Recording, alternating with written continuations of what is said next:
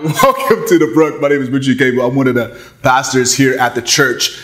If you have a Bible, go ahead and grab it and meet me in the Gospel of Mark. The Gospel of Mark is where we're going to be today, specifically chapter 12. If you don't have a Bible, it's okay. The words will be on the screen so that we could track through our text together. We're in the beginning of a series, A People. Now, A People is a series where we hope to walk through what makes us us. And what moves us forward as we seek to grow a people from all people passionate for God? What are the value statements that define us, describe us, and ultimately drive us to accomplish what God has called us to do and grow into who God has called us to be? And so last week, this week, and the week to come, we're looking at the first value, that our growing desire for God shapes everything. Our growing desire for God shapes everything. There is a direct line between the desires in our heart and the decisions that we make. You know that, I know that how we think, how we see, how we feel, and how we act are attached to desires that dwell deep in our hearts. And what we say is that a growing desire for God shapes how we see, how we think, how we feel, and how we act in beautiful, good, noble, true, and glorious ways where we are benefited, others are as well, and God is ultimately glorified because we're able to reflect that there is weight and beauty to life with Jesus, and we should thirst for it. But within each value, a statement, there are habits, rhythms, or streams that cultivate the value. So last week was encounter God. Encounter the God who is as he is, not how we would like him or hope him to be, but as he is, because who he is amazing. This week, it's examine the heart. Examine the heart. I don't think that could be overstated at all. The necessity of examining our heart cannot be overstated. With audacious clarity, all right, and stunning frequency, the scriptures call us to examine our heart. That God, through his scriptures, regularly calls us to examine our heart because he knows that the heart is who we are. We are our heart. So this is Proverbs 27:19. It says that as water reflects the face, so the heart reflects the man. The heart is who you are. This is Jesus talking in Luke 6:45, where he says that the good person out of the good treasure of their heart produces good things, and the evil person out of the evil treasure of their hearts does evil. For out of the abundance of the heart, the mouth speaks. We are our hearts. But we don't just exist as the heart, we live from that space. So this is why in Proverbs 4, we are told to guard our hearts with all vigilance and energy and attention, because out of it springs forth the issues of life. We aren't just our hearts. We live from our hearts. We live, move, breathe, and act from what's happening inside of us. And with great attention, thoughtfulness, humility, we're called to examine our hearts. But the call to examine the heart doesn't mean free for all. Just figure it out. That's not the way it works. So I don't play checkers. I love games. I'm a gamer. I just don't play checkers. I learned early on that checkers was not the game for me. In fact, I learned several games weren't the game for me. Uno being one of them. Now my kids want to pull me into this Uno madness, and I tend to resist, but it is what it is. And what I realized is games like checkers and Uno, they don't sit well with me because there's not really consistency within the rules. So even the first time I played checkers and the first time I realized, oh, this is not for me. Somebody was trying to teach me, and they did this move where they jumped all of the pieces and took my pieces, and they called it butterfly black magic. I was like, what is this? And I was like, you know what? I'm going to move on to chess. I'm going to fall in love with it. And really, again, if there's not a clear set of rules or standard, it becomes free for all. And in games, that may not seem like that big of a deal, but in life, it's absolutely dangerous. And what God does, because he's gracious and kind, is he doesn't leave the most significant issues up to guesswork or up to us by strength and ingenuity figuring things out. Really, he just invites us to receive and rest in the guidance he gives us. He gives us the standard of his word to understand all things, specifically issues of the heart. So Jeremiah 17:9, Jeremiah poses this reality regarding the heart. He says, man, the heart is deceitful and wicked above all things. It's tricky. It's complex. You know that. I know that. He says, who can understand it? Jeremiah 17:10, he says, I, the Lord, search the heart and test the mind and give to the person what's due based on their actions. So question posed, who could understand such a complex, deceitful dynamic, the heart? God says, I do, because I made it. This is also Hebrews chapter 4, where the writer of Hebrews says that the word of God is living and active and sharp, able to pierce even the body, joint and marrow, and spirit and soul, judging the intentions of the heart. Because no one is able to hide. Everybody is laid bare before the God that they have to give an account to. And so the God who is understands our hearts and then calls us to examine them by bringing our hearts under to the perspective of who he is and what he says, so that we would examine our hearts well. And to examine our hearts well, we have to understand, what is the aim of life? What is the aim of our hearts? How has God designed them, and what has he designed them for? What is their aim and what is their anatomy? Enter Mark 12. In Mark 12, we have this interaction between Jesus and others where he is responding to a necessary question. What is the greatest commandment? What is the goal of this all? What is the aim of life, and subsequently the aim of our hearts? What is it? And in answering this question, he not only gives us the aim of the heart, but he also gives us the anatomy of our hearts. And so that'll be the flow of our time. We're going to look at the aim of the heart, the anatomy of the heart, and some areas of concern that we should take into consideration so that we could examine our hearts well. So aim, anatomy, and some areas of concern to close. Now, we're not going to spend a lot of time on the areas of concern because that's actually going to lead us into what comes next week. But read with me and then we'll get to work. Mark 12, starting in verse 28, it reads like this. And one of the scribes came up and heard them disputing with one another, and seeing that he answered them well, asked him, which commandment is most important of all? And Jesus answered, the most important is, hear, O Israel, the Lord our God, the Lord is one. The Lord our God is the God who is, and God alone. Hear, O Israel, and you shall love the Lord your God with all of your heart and with all of your soul and with all of your mind and with all of your strength. And the second is this: you shall love your neighbor as yourself. There is no other commandment greater than these.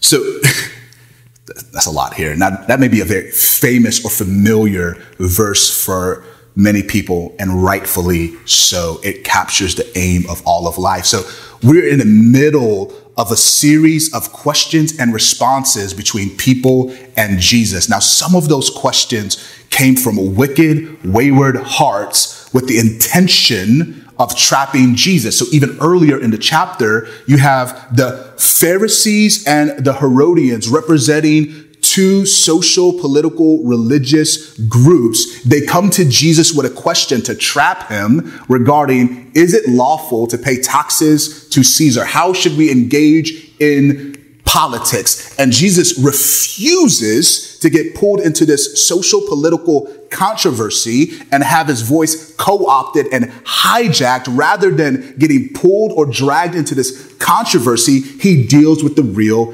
issue because that's the God we serve. He deals with the real issue. He deals with the issues of the heart. And in dealing with the issue, he gives them this great, glorious ethic. Render to Caesar what's Caesar's, but render to God what's God. All of life should be given over to God. And included in that all of life is our heart. So even this person who's now asking this question based in sincerity, at least that's how we're meant to read it, because even at the end of this exchange, he affirms what Jesus says. And Jesus affirms his affirmation. Say that 3 times fast, right? But, what's the aim of this all? And Jesus says that the greatest commandment is that you would love God with all your heart, with all your mind, with all your soul, and with all your strength. He references the Shema, which is this famous phrase in Deuteronomy 6 that the people of God would know and they would consistently recite day and night of what it meant to be in relationship with the God who is Yahweh. And so he says heart, mind, soul, and strength. Now, those reflect the various aspects of the anatomy of the heart that's coming. But the essence of that is the entirety of who you are should be directed to God, that you are to love God. That's what decisive, consistent action and affections, that we are to move towards God in love with the entirety of who we are. But then he also goes and he says, but attached to that is that we are to love our neighbors as ourselves. So the essence of that is that we are to love others with the sincerity and dignity that we would want directed to ourselves, and honestly, that we do direct to ourselves. And so what he does, think about this. He summarizes the entirety of the law, the entirety of the commandments, the ways by which the people of God would be grounded and guided and grown in their relationship with God, the relationship with themselves, the relationship with others. He summarizes all of that with this idea and ethic of love, to love well. Loving well is to love God with the entirety of your heart and to love others with the sincerity and the dignity that you would direct to yourself, to love well. Now that begs the question that's helpful for examination. Are we loving well? Are we loving well? That's a fair and necessary and frequent question that understanding the aim of the heart causes us to ask. Now I need to say a couple things before we get to the anatomy. The first is, there's a clear sequence here. There's a clear sequence here that we're meant to see.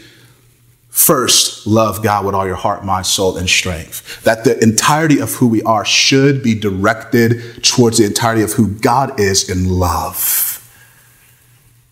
But while we are meant to see the sequence, we shouldn't see the sequence in such a way that causes unnecessary separation. The scriptures don't give us a category for justifying or defining loving God well that isn't expressed in loving our neighbors as ourselves. So this is 1 John. John picks up on this and he talks about how it is incongruent. It is hypocrisy to say, I love God, but I do not love people. It doesn't work that way. God doesn't give us that space to exist in the space or with the category that says we could just love vertically without any horizontal expression of it. And so, yes, there's a sequence here. There is a sequence of giving ourselves wholly over to God, the entirety of our heart, directed it towards him in love in such a way that we are shaped by him to go out and act accordingly. There's a sequence here, but let's see it without creating unnecessary separation and causing harm and confusion. The next thing I feel like is necessary to say here is this. This should be seen more as a response to relationship and not just an obligatory act. So this call, this aim, is primarily a response to relationship and less an obligatory act. So even the Shema, it was given to the people of God of old on the hills of their deliverance from Egypt. That God has, with power, mighty hand, and compassion and love, delivered them from bondage and brokenness and their own sin, and brought them into relationship with him. And he says, hey, by the way, this is how we're to relate to one another here. I am God, truly, alone, categorically different. Relate to me uniquely.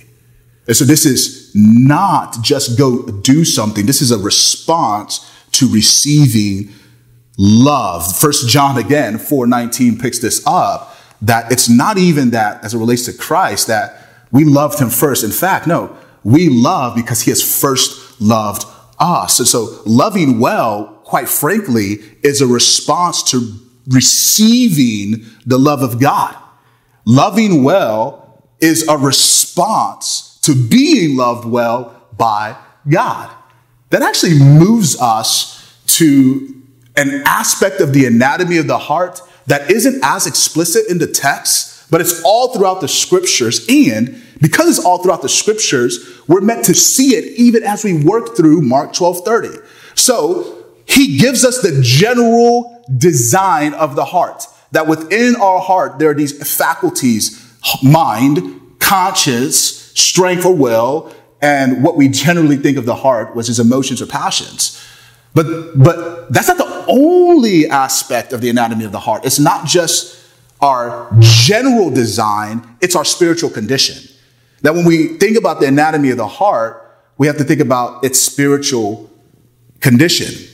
And so the prophets of old, the scriptures, are not bashful in saying that the fundamental issue of all humanity is one of the heart. That within humanity is this dead, cold, hardened heart that spiritually refuses to fall in line with the aim God would have for it, that rejects the beauty of who God is and what God says, that is unwilling to receive fully, truly, and graciously the love God has. It is not enthralled, captivated, that's not a word, captured or captivated by the richness of the God who is. It's not warm to it. And that spiritual condition of the heart being dead, means, quite frankly, that it's a heartbeat away from eternal separation. Because the reason it's dead is because of sin.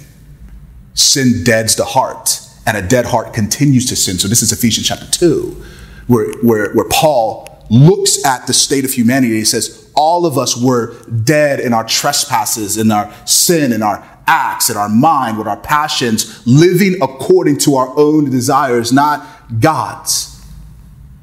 The result of that deadness is ultimate separation. But God, being rich in mercy and love, he sees us. He sees this condition of our heart, and he moves towards us to act with the great love that he has. He makes us alive. He transforms and awakens the heart through his act and us receiving it in grace, believing it in faith. The act being the life, death, burial, and resurrection of Jesus for our sakes and in our place, the gospel. And so, if you aren't a Christian, your spiritual condition right now is one where you are not awakened to the richness of who God is. Now, I know some of us, there's a lot of people who are not believers who are in our space, and I just want to say that's where we are. So I want to make sure that we're aware of that. And so even Christians can say, man, I have a new heart, I've been transformed, I've been awakened. Well, there's another spiritual condition you should be aware of. The spiritual condition is, you may not have a dead heart. Your heart may not be a corpse, but it may be cold. It may be hardened by continuing in sin, it may be hardened by unbelief, because belief drives the heart from deadness to life. And it drives the heart from hardness to health, vibrancy, vitality, and an eagerness to respond accordingly to the God who is and what he says. So there's this spiritual dynamic at work shaping the anatomy of our hearts that we need to be aware of to examine it well, examine the heart. But there isn't just a spiritual dynamic. There is a general dynamic here. Let me read it again. These faculties, I've mentioned them, but I want to read it and build it out for us. He says, and you shall love the Lord God with all your heart and with all your soul and with all your mind and with all your strength. Murray Caphill, specifically through his book, The Heart is the Target, has been super helpful in refining this for me and how we should see the faculties or the areas, the aspects regarding the anatomy of our heart. That there are really 4 aspects that make up this whole thing called the heart. Biblical anthropology of the heart causes us to see that it's more than just our emotions. In fact, it's the mind. The mind is the area of the heart dealing with thoughts and truth. And it's actually the entryway. It's the entry point of the heart that we understand, and then it does something in us before it moves us to act. So the mind is the entry point of the heart dealing with thoughts and truth. But then you have the conscious, or the soul, if you will, the conscience. Now the conscious is the compass of the heart dealing with how we distinguish right from wrong, and then how we respond when we do that which we believe is right, or we do that which is wrong. So Taco Tuesdays are a thing in our house. I mean, it's a blast. So this last Taco Tuesday, I was actually late. It was a long day at work. And so I stopped by La Santa Taqueria, got some chips, guac, made my way home. And they already had eaten, but we ended up staying up late, eating chips, guac. And then we ended the night dancing, singing, and with marshmallows. It was a whole vibe. It was amazing. But everybody had a limit to how many marshmallows they could get, because we use the marshmallows for other things. We go roasting marshmallows, blah, blah, blah. So as we're sending the kids to bed, I'm not going to mention the kid who was it, but as we're sending the kids to bed, I'm walking away, they're walking away. Now, because I grew up in the hood, I have hood peripheral, so I saw through the corner of my eye one of the kids reaching into the bag of marshmallows and grabbing a handful. I turned, they must have heard me turn, because we locked eyes. So I'm just looking, and they just looking. And as I'm looking at them and they're looking at me, you can just see the shame come over them. Their eyes start to well up. They reach for an excuse. They realize it's not going to work. So they immediately then reach for an apology. I'm sorry. And it's a great opportunity to just work through how I love them and what forgiveness looks like and how we don't do what's wrong. But even when we do what's wrong, like, there's grace for us if we're able to confess. And so it was a great moment for us. But that's what happens when we violate the conscience. When we do stuff that we know is wrong, something happens in our heart. By the way, the scriptures speak heavily about the conscience, that it can be sensitive. And so sometimes we respond to things in a way that causes us guilt when it probably shouldn't. But it can be seared, that sometimes we respond to things in a way by not having any feeling at all, because we have a seared conscience. But that's the conscience. It's the compass of the heart dealing with how we distinguish right from wrong, and then how we respond when we act accordingly or don't. And then you have the will. The will is more than just action, though. It's volition. It is the determination and the energy before the actual act, as well as the act itself, the will. And then we have the passions, right? Emotions, the feelings, the affections, which are the deepest part of our hearts, and they're the most powerful. The affections, the passions, have the ability to override even the strongest of wills, the clearest of conscience, and the most rational minds, right? So I talked about my kid, let me talk about myself. I have lactose sensitivity. I refuse to use intolerance. I have a lactose sensitivity. And while I have a lactose sensitivity, I also have this strong passion for Bluebell ice cream and salty donuts. They constantly collide. And so I know in my mind what will happen when I partake in Bluebell. Pecan pralines, I know what's coming. Yet, in moments of weakness, or maybe just this moments of I don't care, nevertheless, in moments, I find myself being ruled by the passions of my heart, that it overrides what I know to be true, my ration and reason, and it engages my will to act. Now, that's ice cream, but what if our passions are wayward? Spiritual condition again, the scriptures consistently say apart from Jesus, we have this unregenerate mind that doesn't think the right thoughts. We have a seared conscience that doesn't feel conviction regarding certain things. We have this wayward will that just does what it wants because it's ruled by these passions that seek to usurp the God who is, dethrone him from his rightful place as being the center of our affections, the primary recipient of our affections and our love. But the gospel comes in and it renews and transforms all of that so that we don't live from a fragmented heart or a broken one, but from a full, whole, renewed one. So just like the aim begged the question, are we loving well? The anatomy begs the question, are we living and loving from a whole heart? Now let me say this and let me move to close. It's very easy to live a very fragmented life because some aspects of our heart, the faculties, are more readily accessed. But God calls us to live and love him with all of them, every aspect.